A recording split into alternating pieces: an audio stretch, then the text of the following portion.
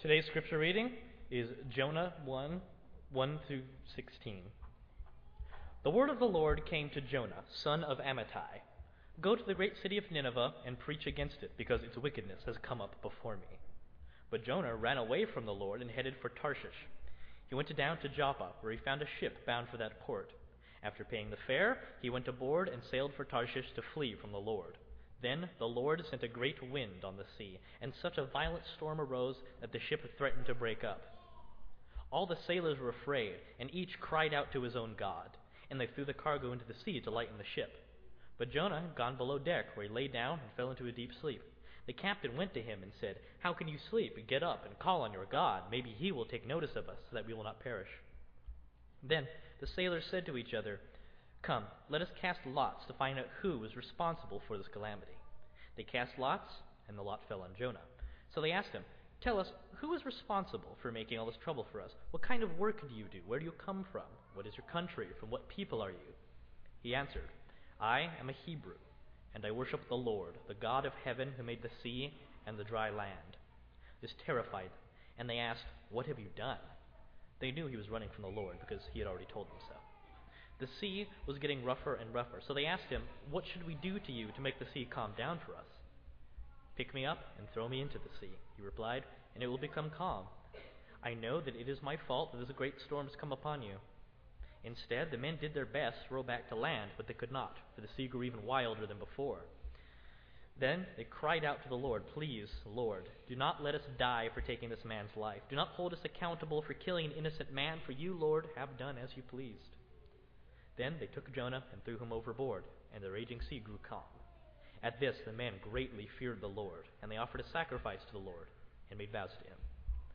This is God's word. You may be seated. Please keep your Bibles open to Jonah. We're going to be looking at Jonah this morning and next couple of Sunday mornings and talking about the Jonah saga. I mentioned earlier that lots of our folks are up in Edmond. One of the really ironic things that you see is how parents also grow through these camp experiences. Last week, we had all of our teenagers heading up to Edmond. Some of them stayed this week to work the younger kiddo camp, and their parents brought them up, and the bus left about 6:30, 6:40, basically on time, and all of the parents were, "Hey, see you later, see you when you get back," and took off, and all the parents were, "Hey, we're weak," without having to worry about the kiddos so much. This morning, that bus got off really late. And as all those mamas kept getting onto that bus to make sure that those kids were doing fine and crying, and some of those mothers were doing worse than the kiddos. But it's a really, summer camp is such an exceptional experience for kids.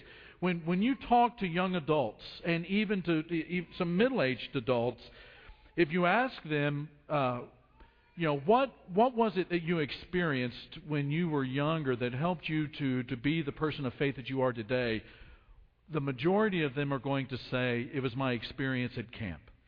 And I'm so thankful that our church is involved with camp the way that it is, not just in our kiddos attending camp and being the recipients of the blessings that come in being together with hundreds of kids.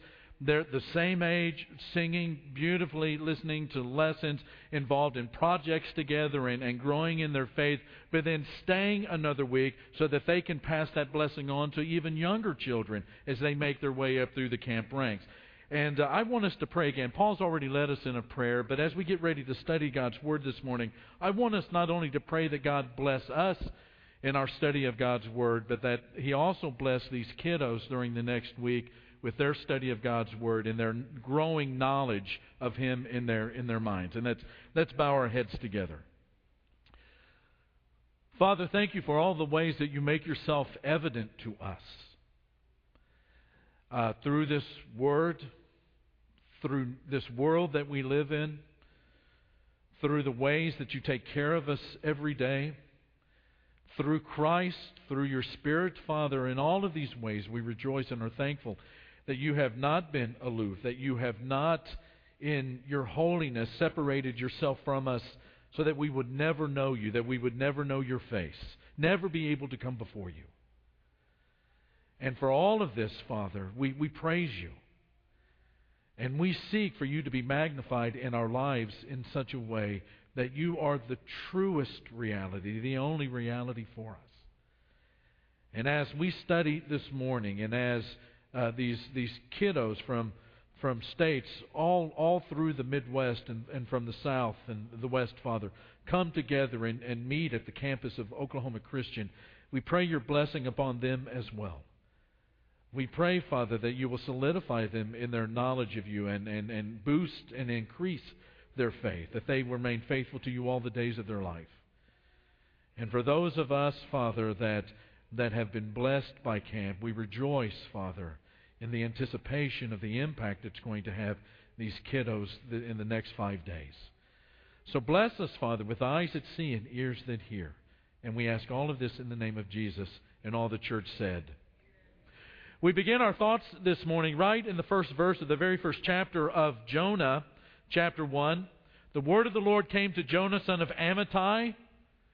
Go to the great city of, say it, Nineveh, and preach against it, because its wickedness has come up before me. I want you on your outlines or in your Bible to circle that word great in that sentence. It's a word that's going to appear again and again and again and again in this little book from the Old Testament. Now, one of the things that we learn about Jonah is that he is a prophet and not a priest, which meant a pretty big difference in ministry. A priest, for example, served the temple. They offered sacrifices. They led people in worship. A prophet, on the other hand, was different in character.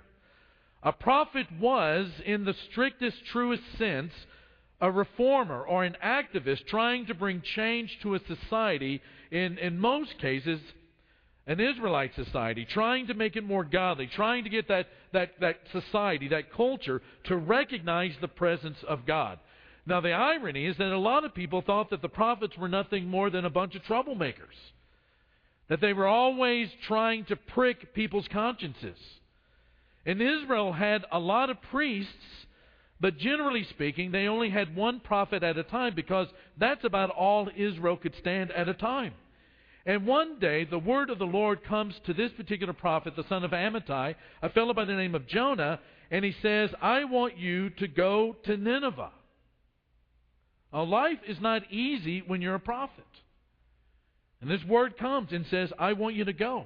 And when you hear from God, and sometimes you will, sometimes it's just 3 little words, and those 3 little words can change your life. For Jonah, it did. Go to Nineveh. Now, Jonah's a prophet, that's for sure, but he was a prophet that is mainly, at least in his thinking, he is this prophet to Israel. Prophets, generally speaking, didn't go to other countries, at least in the way that we normally think about prophets. Obadiah would preach against Edom. Later, Nahum would say some harsh things about Nineveh. We'll talk about that a little bit later in the message this morning. But generally speaking, these prophets stayed in Israel. And they were not always really all that concerned about these other nations. They didn't have Torah. They didn't have a temple. They didn't understand the sacrifices. They didn't even know God the way that Israel did. And that's why when this word comes to Jonah, it's striking. Go to Nineveh and preach. Now, this is extremely striking in how it's expressed. Jonah is not merely to go to Nineveh and preach to it. He was to go to Nineveh, to go to that great city, and he's to preach against it, the text says. Now, that's kind of an intimidating task. Nineveh is the capital of Assyria. And in the 7th and the 8th centuries BC, Assyria is this great, strong world power. And it chewed up and it spit out countries right and left. It would put the populations of those countries that it defeated on death marches. It practiced genocide basically as a state policy.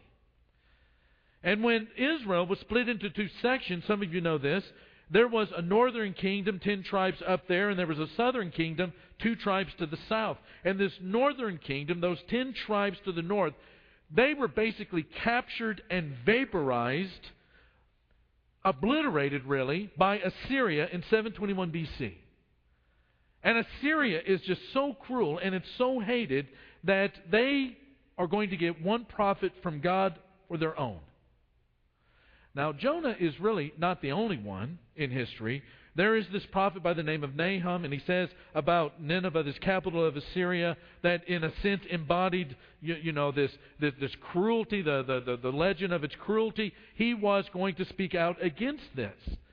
And what he says are not kind words in the least. He says in the 3rd chapter of Nahum, woe to the city of what? When you think of Nineveh, you think about a lot of things. Nahum says it's a city of blood. Full of what? Full of what else? Never without what? Victims. The crack of whips. The clatter of wheels, meaning chariots. War like tanks. Galloping horses, jolting chariots, charging cavalry, flashing swords, glittering spears. The end of verse 3, many casualty, piles of dead, bodies without number. People stumbling over what? Corpses. And then you drop down to verse 19. Nothing, Nahum says to Nineveh, can heal your wound. Your injury is fatal. God is judging Assyria. And everyone in the world who hears the news about you, meaning that they've been wounded with a mortal wound, they are terminal. Assyria will not continue. Assyria has a shelf life. Everyone who hears the news about you does what? Claps your hands. Claps his hands at your fall. Standing ovation that Nineveh has fallen.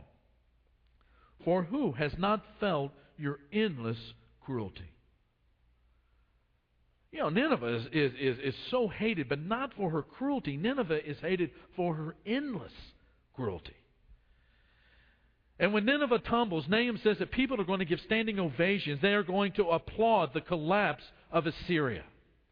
Now, to understand this, to understand how Israel would feel about Nineveh, think about the Al-Qaeda, or think about what the Nazis did in Poland and other places in the 1930s and the 1940s. Think of raping and brutalizing and enslaving. Think of murdering power. And Nahum says these very, very strong condemning words about Nineveh. But here's the thing. Where do you think Nahum is when he says these words? He's in Israel. He is a long way from Nineveh. But the word of God comes to Jonah in Jonah chapter 1, verses 1 and 2. Go to where? Nineveh. Jonah, you go and tell them face to face that they're facing a pretty ferocious judgment. I want you to tell that to their face. And Jonah says, Lord, Nahum got to taunt them from a distance. Couldn't we send a telegram or something? And the word of the Lord comes to Jonah, go to Nineveh. Go. I wonder how that word came. Was it a burning bush or a small voice? Was it an angel, a vision, a dream? Was there any room for doubt? The text doesn't say. Did people around Jonah know when it happened? Where was Mrs. Jonah? Did Jonah go home that day and have her ask, how was work today? And he tells her, well, I'm supposed to go to Assyria and condemn them face to face, and have her say, that's the most ridiculous thing I've ever heard in my life. The text doesn't say. It just says that the word of the Lord came to Jonah. Go to Nineveh. Well, Nineveh is not in Jonah's comfort zone.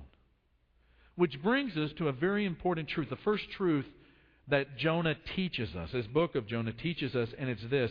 Nineveh is the place God calls you to go, but where you do not want to go. Nineveh is trouble. Nineveh is danger. Nineveh is fear. What do you do when God says to you, go to Nineveh? I want you to go to the place and do the thing in the place where you don't want to go that I'm telling you to do. God does that sometimes. Now we find out what Jonah's response was, and to get the impact of this, you have to understand where these cities were located back in the Near East. I want us to look at a map. Nineveh is relative to Israel. God says, look at the map, says go to Nineveh. It's not that far apart. Now, Jonah does arise, and he does go in response to the word of the Lord. But he does not go to Nineveh. He leaves home, but it's not in the direction that God wants him to go. He heads for a place called Tarshish. Anybody want to guess in what direction Tarshish is located in? Look at the map again. Could you run any further in the other direction? Verse 3, but Jonah ran from the Lord and headed for Tarshish. He went down to Joppa, where he found a ship bound for that port. And after paying the fare, he went aboard and sailed for Tarshish to flee from the Lord. Now, Jonah the prophet, the man of God, what is he doing? He's running from God. Now, I'm telling you right now that this is not a very intelligent thing to do. What he is doing is not the smart thing. Who would ever run from a hard task that God has sent them to do? Now, here's one of the things that makes disobedience to God possible. Whether it's Cain killing Abel, or it's David with Bathsheba, or whoever. One of in fact, it's the second truth or principle that Jonah teaches about sin. It's this: disobedience requires the illusion that I won't get caught. That's why the Bible over and over again says that the deeds of evil are done at what time of the day? In darkness, at night, right? That's why so many kids try to cheat on exams. I think I've told you the story about the football player who was struggling in his math class. He cheats on his midterm exam, and the professor catches it and says that this guy must have cheated on the test because he's sitting next to the smartest kid in the class. And the professor calls him in and says, you both got the exact same score on the test. You both just got one question wrong. And the football player says, well, it could have been a coincidence. The professor says, yeah, but you both got the same question wrong. And the football player says, well, again, it could have been a coincidence. But the professor says, but the best student's paper said, I don't know the answer to this question. And your paper said, I don't know the answer either. I don't know if that really happened or not, but it should have if it didn't. The truth is, folks want to have grades that they don't deserve and opportunities that go with them. We want to have people think that we're smarter than we really are. We want people to think that we're more honest than we really are. And underneath it all, in the mix somewhere, is the inability or the refusal to trust the fact that we're loved by God no matter what grade we get. And somewhere in that mix is our wanting to have the thing that does not belong to us. So we just do it, thinking that we're not going to get caught. And to do it, the first thing we have to do is to make sure our mind does not think about God being right there while we're doing it. We have to keep our mind thinking about other stuff so we don't have to think about that stuff. That is God's presence, God's Word, God's will.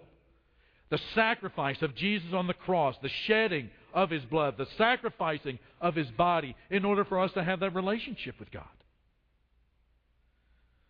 What we want is to not think about God. Which brings us to a third principle. When we want to do something wrong, it always involves running from the Lord. We all do this. People do it all the time. It is a struggle that everyone in this room has dealt with at one time or another, or dealing with it right now. And it may happen like this. I know that God is asking me to go to Nineveh. I know God wants me to confront this person, to have a conversation about the truth, but that would be hard. That would be unpleasant. I don't want to face that pain, so I'll just go to Tarshish. Or I know God is calling me to serve in this area, but I don't want to do it. It might be humbling. It might be difficult. People might not think about me in the ways that I want people to think about me. It might be scary. I don't want to do it, so I think I'm going to run away to Tarshish. Or I know God is calling me to let go of the grip that money has on my life, and knowing what that grip does to my life. And I know that God is saying, trust me enough to be generous. And I know God says, test me with your tithe. Test me on this and see if I'm not faithful. If I don't care for you. But I don't want to let go. I don't want to release my grip. So I'm going to run to Tarshish. Or maybe it looks like this. I know God wants me to confess this sin.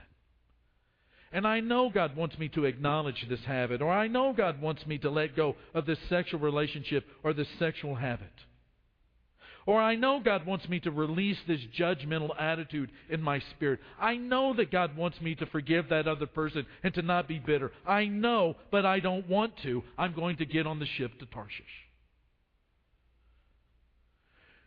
And that, church, unfortunately, is what Jonah does. He thought, as every one of us sometimes think, I can run from God. I can run from God. Nobody will ever know. And maybe you're there right now.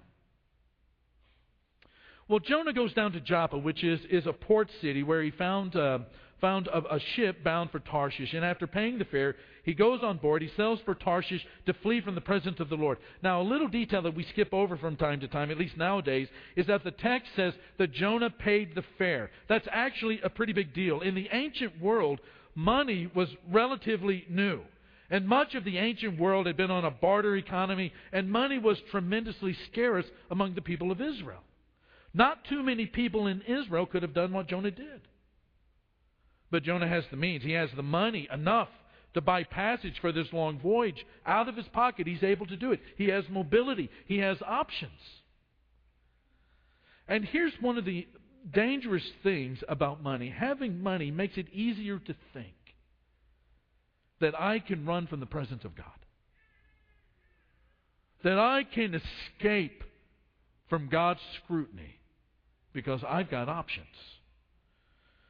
Now, you need to know also for this story that Tarshish is pretty significant too. Not just because it's the opposite direction from Nineveh, but because in many ways it's the opposite kind of city from Nineveh. Nineveh is a military city. Flashing swords, spears that are rattling, the sound of chariot wheels in the streets. Tarshish, though, is not a military power. It's a city of great wealth. Tarshish is a pioneer in trade. Commerce over the sea was kind of like a new technology, and it was making a lot of people rich. Not a bad thing necessarily, but it has always had a way of leading to greed and to arrogance and to pride. And so the phrase, a ship of Tarshish, became a symbol of wealth in the ancient world. It actually comes up a number of times in the Old Testament. Ezekiel 27, Tarshish did business with you because of your great wealth of goods. They exchanged silver and iron and tin and lead for your merchandise. Drop down to verses 26 and 27. Your oarsmen take you out to the high seas, but the east wind will break you to pieces in the heart of the sea. Your wealth, merchandise and wares, your mariners, seamen and shipwrights, your merchants and all your soldiers, and everyone else on board will sink into the heart of the sea on the day of your shipwreck. A ship of Tarshish was a great deal in the Old Testament. Plus, it's kind of hard to pronounce. Sounds like you're lisping or something. Every time I've read this passage, I thought of Sylvester the Cat in the old cartoons, a guy that said, suffering succotash. It sounds like you're lisping. But the ship of Tarshish became symbolic of wealth, became symbolic of self-sufficiency and power and greed. I mean, can you imagine that there was once a group of human beings so deluded that they would think that technology and wealth and a clever economic system would make them secure? It's kind of unbelievable that there was once people so deluded like that in the human race. But Jonah has run away. And to put it in 21st century terms, Jonah is running away to Wall Street. Jonah is running away to Madison Avenue. He's running to the place where he thinks there's going to be safety. And he thinks he's running towards opportunity and security. But maybe what really looks safe from a human perspective is not really actually at all safe. Maybe the only real safe place is to be in the will of God for your life, even if the will of God takes you to Nineveh. Even if the will of God takes you to the scary place that you don't want to go. Maybe Nineveh is really the safe place. Verse 4, then the Lord sent a great, there's that word great again, on the sea, and such a violent storm arose that the ship threatened to break up, and all the sailors were afraid, and each cried out to his own God, and they threw the cargo into the sea to lighten the ship. Now, if this is a major league storm, and these are professional sailors, they don't panic easily, but they're panicking now. In fact, they are so scared that they're taking their cargo, and they begin to throw it overboard, which is a huge thing economically for them. These voyages could last for a really long time, and this kind of loss would have been tremendous for these men at this very moment. And the text says another interesting thing. It says that they are praying to their own God. Now, outside of Israel, the ancient world did not generally have this idea of monotheism, the one great God. They thought of little tribal gods for each little ethnic group or tribal group. And it's kind of ironic, as we sometimes like to think that we invented, the concept of multiculturalism. But this is, a very diverse group of men on this ship. They are multicultural. They're a crew from all over the place displaying a vibrant religious pluralism. Each is praying to his own God. Now, when the sea is calm, any old name for any old God is okay. But when a storm hits, everything changes. And what you're hoping for, if you're one of these sailors, is that one of these gods that everybody is praying to turns out to be the real God. Now, does anybody here know what Jonah was doing at this point? He's doing what? At the bottom of the boat. He's sleeping. Sleeping. When I think about this part of the story, I don't really get it, because I always think about a time when some of our men in this church family decided to go deep sea fishing during what we consider to be the perfect storm. We're on a little boat in 8 to 10 foot swells. There's like 28 of us. 26 of us are seasick. Anybody here ever been seasick? Awful. Well, Jonah is sleeping in the bottom of the boat in the middle of the storm, and the captain is stunned by this. Verse 6, how can you sleep? Get up and call on your God. Maybe he will take notice of us and we will not perish. Now, here there is tremendous, fabulous irony. A pagan, Gentile ship captain is calling the man of God to prayer. And the pagan is doing what prophets do, calling men to pray to God. And the prophet is doing what pagans do, sleeping when it's prayer time. Now, God is up to something in this book. God is up to something really, really interesting. Jonah does nothing at this point, so the sailors all cast lots as a way of trying to define what's going on here. And the lots indicate that Jonah is the problem. Jonah is the reason. And they point to Jonah. And he answers, I am a Hebrew, and I worship the Lord, the God of heaven, who made the sea and the land. This terrified them, and they asked, What have you done? And then this parenthetical statement, they knew he was running from the Lord because he had already told them so.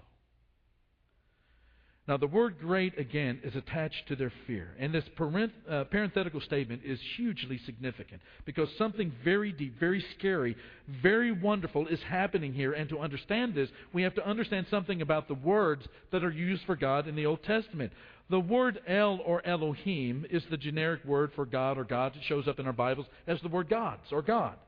But when you see the word Lord, all in capital letters, in the English Bible, it represents the personal name of God, Yahweh. When the word Lord, capital L and then lower cases, is seen in your Bible, it's the word Adonai in Hebrew, which is basically translated as Lord, again, all in lowercase letters.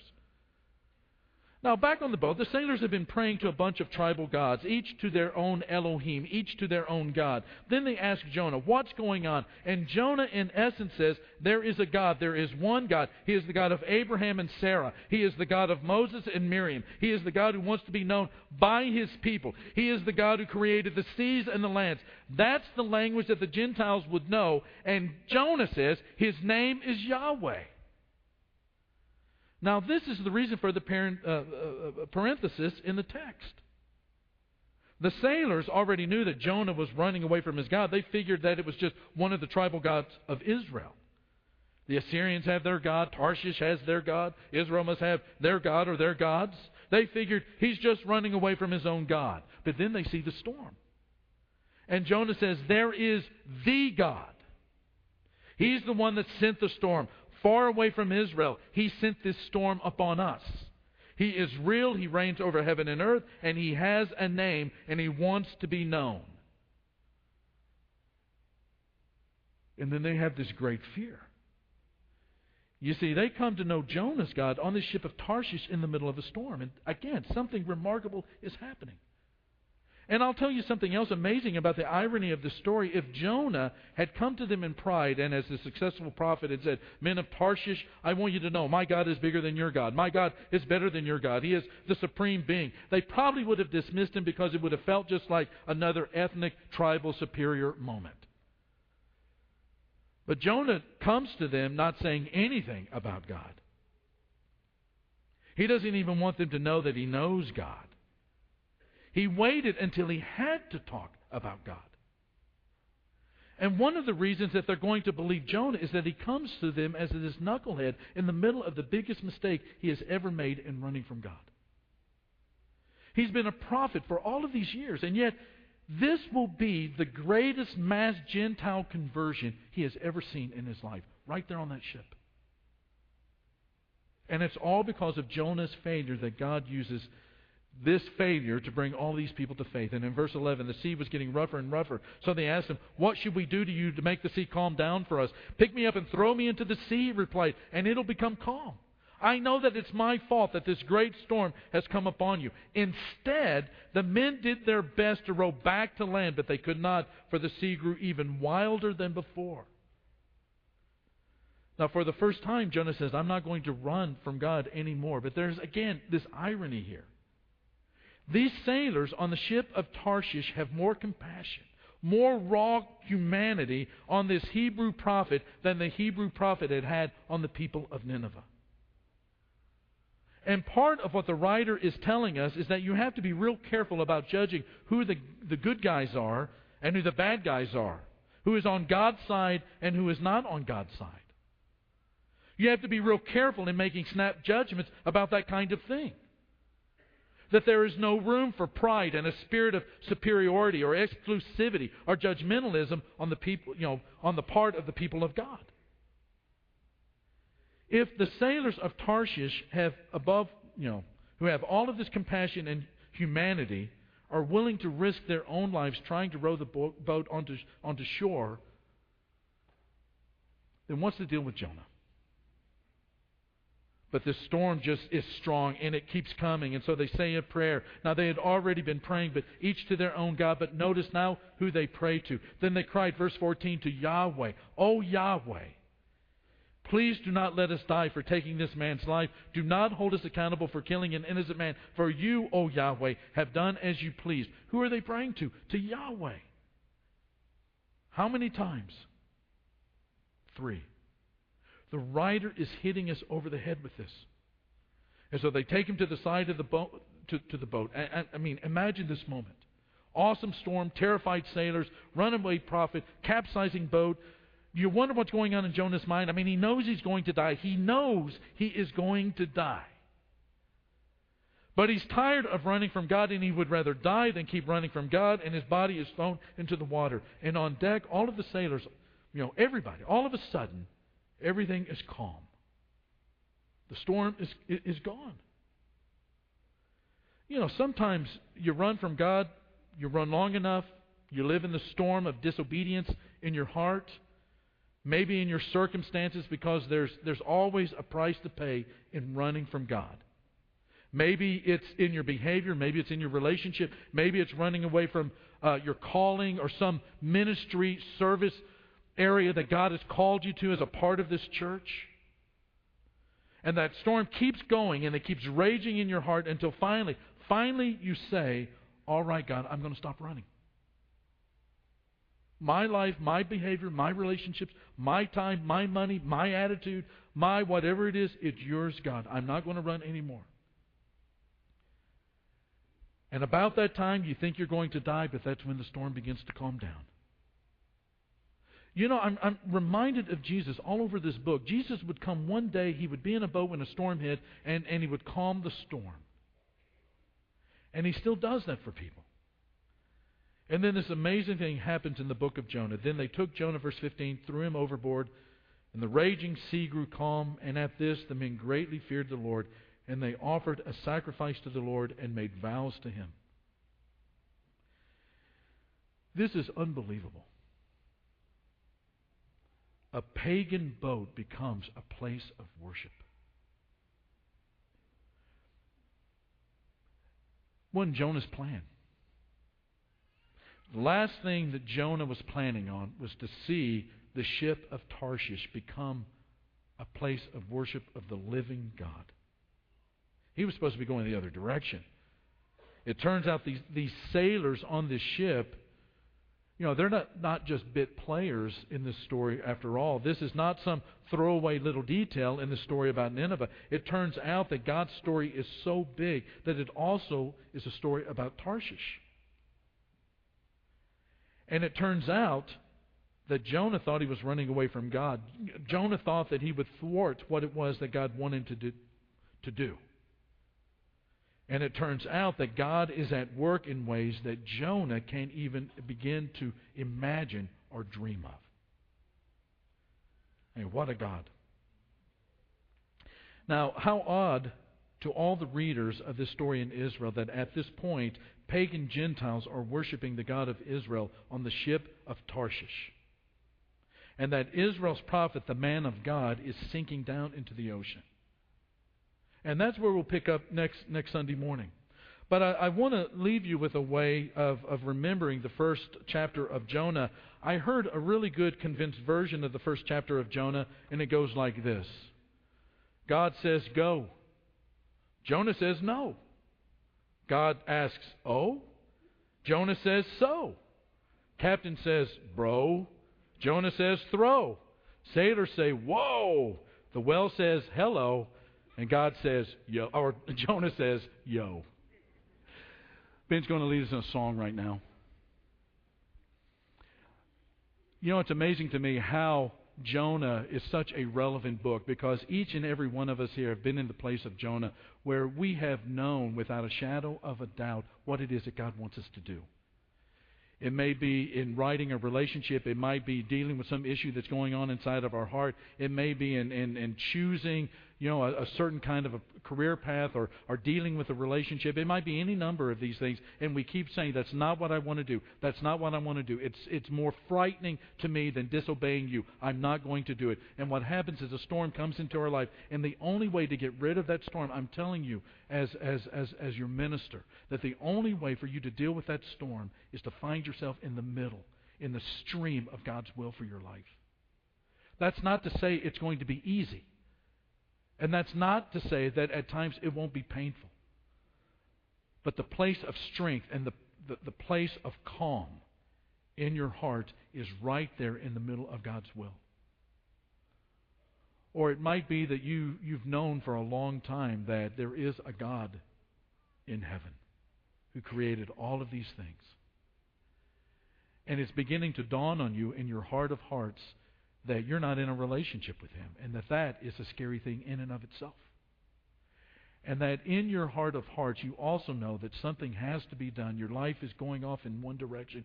There is this God over here that you're not in relationship, and you just sense the danger of it all. It may be a relationship, it may be a habit, it may be some pleasure or something that is keeping you from doing what it is that God is calling you to do. I'm going to tell you the truth. It's not going to get any better for you. You're not going to feel any more significant. You're not going to get any richer. You're not going to have any more happiness or joy or feel any completeness or direction or confidence or strength or courage in your life until you get that part with God right. And then every blessing that God promises becomes a part of your life. Again, it's not always easy. And there are painful times. And there are times that are rough. And there are times that are tough on that journey as we travel as God's children. But God will work in your life and make His presence known and be a part of your life and provide for you. And every promise that God has ever made will come true in your life because you decided that you're not going to go to Tarshish, but you're going to God.